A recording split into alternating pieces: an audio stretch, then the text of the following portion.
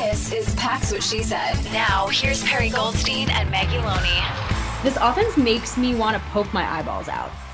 Like, I simply just want to take a fork and stick it in my eyeballs sometimes because they are so good and then so bad at the worst times. And like some of it is, I mean, I think Aaron Rodgers is, they lost this game at the end because he was clearly just missing wide open receivers. A couple throws. Yep. Yeah. But I think that's also, look, I'm a Matt LaFleur stan. He's going to be in Green Bay for a while. They just extended him. I'm not calling for anybody's head here. However, there are some decisions where I'm just like full question mark, right? Like you mentioned earlier that 3 and out after that really long drive. Yeah. Why is AJ Dillon in? I'm sorry. I love AJ Dillon, right? He has his very specific role, but you're backed up. You need to get a first down. You need to get yards, and you decide not to go with Aaron Jones in that moment. Like that, it's those decisions that I'm just like, why? They were on the bench for 10 minutes of game time. Like, I don't know how real world time. I don't know how long. Cold. I mean, he's got to get out. Like, you're probably freezing cold right now. Like, and you decide to go with AJ instead of your best weapon. You know, it's those things to me that I just have lots of questions. And again, the end of the game, I think part of that was Aaron probably ad-libbing. You hear him checking out of plays like on the TV broadcast all the time. But, you know, it's 4th and 3. You need 3 yards. You need 3 yards or it's game. And you're chucking it 30 yards down the field to no one. Like you have Aaron Jones. It's just certain things like that. I'm like, dude, what are they, like you said, they make it so much harder on themselves than it needs to be. Well, you mentioned like just 3 or 4 things that we could all talk about for a full podcast. With AJ Dillon, look, you're not going to offend me. I mean this in the most professional of X's and O's. Like, I just don't think he's very good right now. I just don't. It's not to say that he couldn't come back next year and be great or next week, but up until this point in the season, he's just not giving you anything. He's not giving you explosive plays. Okay, he's fine in pass pro. Good, great. But that's a little tough for me considering they spent a 2nd round pick on him in like maybe the most consequential draft in this era of Packers football. Whatever. You're not going to offend me by being critical of AJ Dillon. The making it harder on themselves thing. I thought Rodgers played great last night up until the last couple of throws. What was a bummer is when Rodgers was dealing, his defense couldn't get off the field and his receivers were dropping passes. And then when the defense all of a sudden got it on the tracks, then Rodgers couldn't hit guys. It's just like, again, with the timing, like it's not complimentary football, it's contradictory football. Last night, I thought of something, and this is the first time I've ever like tried to make this into a take while watching the Packers, is I think when Rodgers is on 3rd down or 4th down, especially, like, he gets tunnel vision and he starts playing the game within the game. Like, he wanted to go to Lazard on that 4th down. And he's going to talk after the game like, I expected Allen to keep going. And he came back. And it's like, well, we wanted to do this. That never should have been on the table, period. Like, nothing going on that sideline. Like, the rest of the field is what you should have been doing. And I think Rodgers made up his mind in that play. It's like, I'm going to Lazard, and closed everything else off. And it's the game within the game. I want him to go this way and adjust this. It's like none of that is on the table on a gotta have it 4th and down or 4th and go or 3 or whatever, 4th down. No, especially when the check down option in Aaron Jones is wide open. Yeah, and I saw some clips where Robert Tonyan was pretty available too. It's just once he decided Lazard is my guy, like the rest of the field might have been just, it wasn't on the table for him. And that's been his kryptonite the last couple of seasons. Now, granted, for a long time, it was to Davante Adams, and you're fine with that because Davante Adams is going to make that play about 90% of the time. Probably. But doesn't mean it's a high percentage play, but yes. Right. But the tunnel vision thing is not new to this season. The reason it's becoming a problem this season is because it's not working nearly as much as it used to. Yeah, he's tunnel visioning to guys that aren't as good.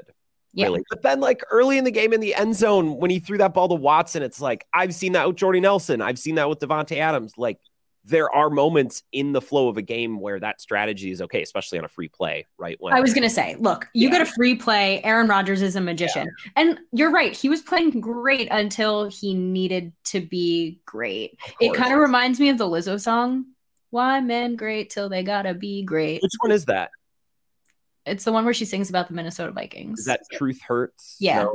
Yeah. Like, that's what I thought of last night. I was like, this is the epitome of Aaron Rodgers in this game. Because you're right, he has so much magic. He's clicking with everybody. I love seeing, like, you want to take positives out of this. I mean, Christian Watson, like, he might be it. he like truly might be it. I really like watching him play. Likable guy. I really like watching him play. He's fun.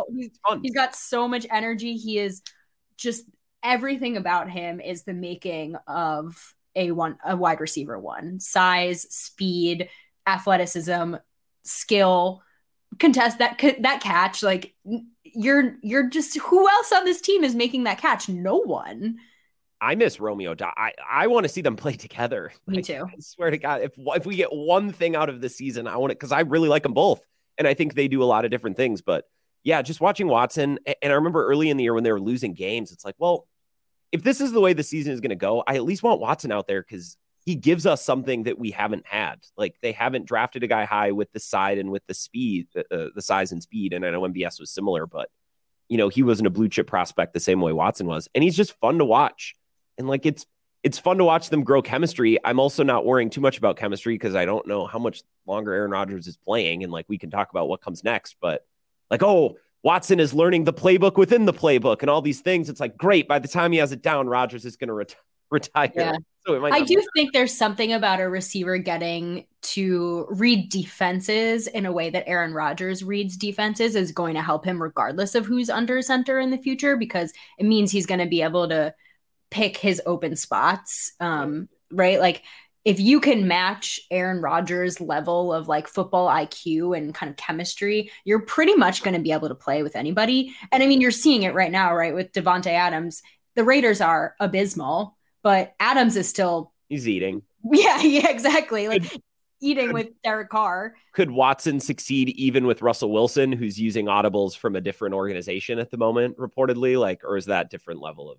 Yeah, I think, well, if your quarterback is just going to be an idiot, then there's nothing else there. But yeah, I'm with you. Yeah, I mean, this offense is just frustrating, and I really want to believe in Matt LaFleur. Like, I really, really do, because the last couple of seasons gives him that benefit of the doubt of like, you've brought some really interesting, really creative things, and maybe I think this just wasn't it this year, but you're getting growth from 2 rookie receivers for the future. You've still got Aaron Jones out there. There's going to be a major overhaul this offseason on this team in general. But I'm hopeful that Matt LaFleur can kind of self-scout, if you will, and get them back on track for next season, because this year just ain't it. So Matt LaFleur is going to take a lot of fire probably the rest of this week. As he should. This weekend. Yeah. Coach. What has he got to do differently? Like, where is he lacking? The easy answer is his team is soft. I don't know what button he pushes. I don't know what play he calls that changes that. Like, teams smell blood in the water when they play against Matt LaFleur's Packers. Maybe that's not because of Matt LaFleur, but you have a harder time telling me that it's Aaron Jones, David Bakhtiari, AJ Dillon. Like, you have an easier time convincing me that it starts with the head coach, and that's where the attitude comes from, rather than it's they just drafted and acquired all soft players, like one person versus 53 players, Look, I don't think that it's definitely not the players. And I don't want to say that these offensive players are soft, because I don't think that's right and that's true. I mean, you watch AJ Dillon and Aaron Jones, if you want to give an example, like, drive with every fiber of their being to get an extra yard, right? Like, they're fighting, right? They both are. Aaron Jones specifically, I mean, that guy turns nothing into magic. I think this season has been a really interesting push and pull between getting Aaron Rodgers what he wants to see on the field. And I think Matt LaFleur has a lot of respect and deference for him, as he should, right? Rodgers has earned that. And I'm not inside the locker room, and I know that they talk regularly and probably game plan together, but Matt LaFleur has to, I think, eventually put his foot down and say, like, I want to run my offense this way. And this is how we're going to do this. And now, if you see something and you want to take it, like that free play or a deep shot where Christian Watson like, there are certainly moments where you want to say, just go, Rodgers. But like, this team just doesn't feel prepared like it's another thing I wanted to ask you about, which is they couldn't do up tempo if they tried. No, it's just tick, tick, tick, tick. Yeah. Especially like, So there's certain head coaching things where it's like, get your guys prepared.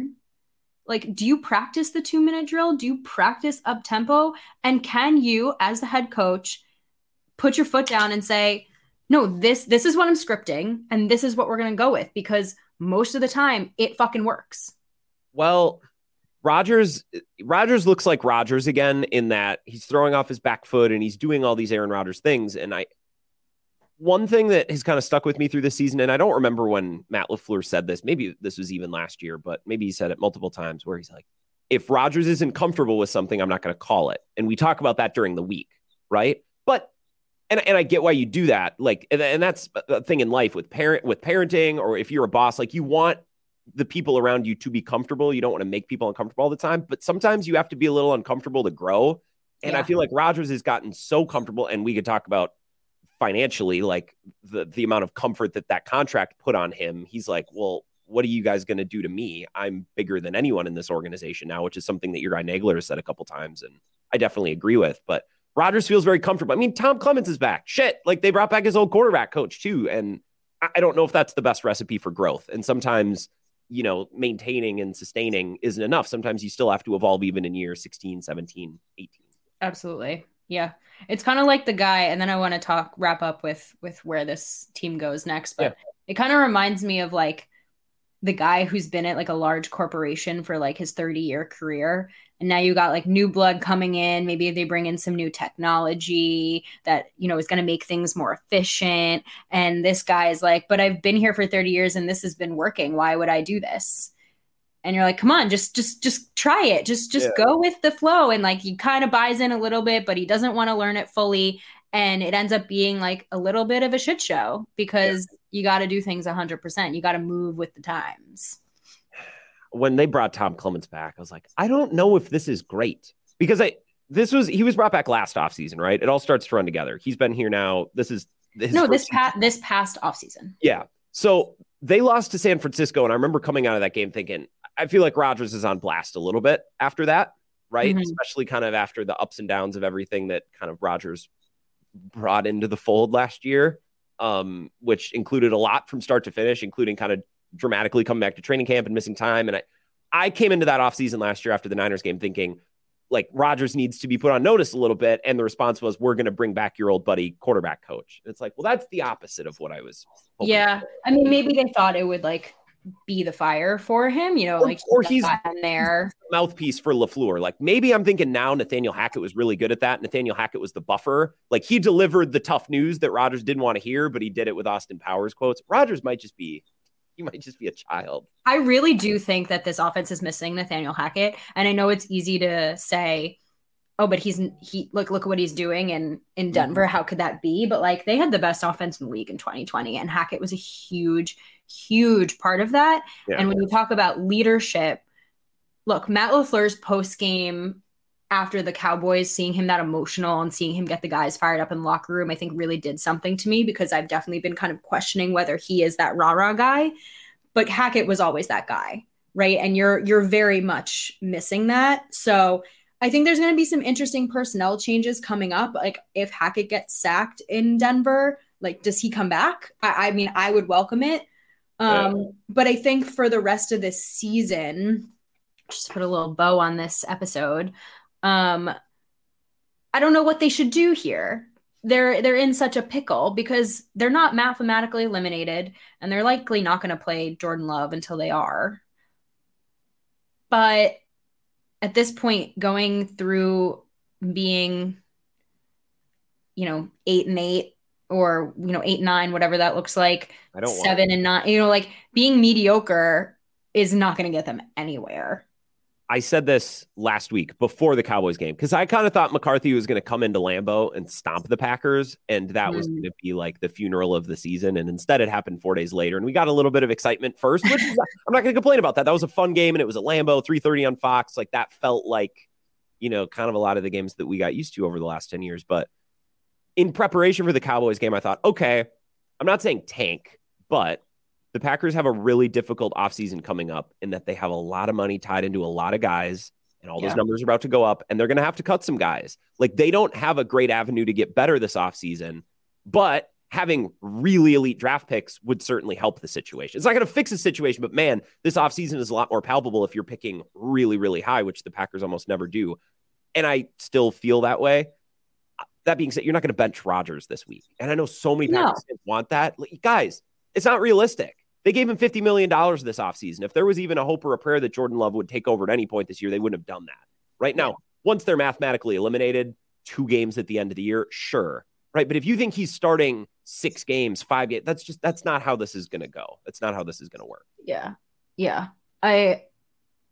We've gone into this ad nauseum, and we don't need to get into it too much here, but I agree. I think also, especially like, you don't know what this offseason holds for Aaron Rodgers, what he's going to decide to do with his career. And like, I think the last thing you'd want to do is have like this game or next game be like Aaron Rodgers' last, like it's just simply not going to happen. Like I said, there's so much like respect and deference for him in this organization that he so rightfully deserves. And we've actually seen him play better as the season's gone on, right? Like, I think at the beginning of the season, you're like, where is this MVP? And now the last 2 games, you're like, okay. Like, Aaron Rodgers, we know, is back. So we'll see. But yeah, lots of decisions coming up, and the season's just been like a major disappointment so far. Yeah, such a bummer. It's not been fun. It just hasn't been fun. Like, this defense should be fun, and it's not. This offense, we kind of are getting what we expected from this offense, maybe a little worse than we expected or hoped for, but we didn't expect it to be amazing.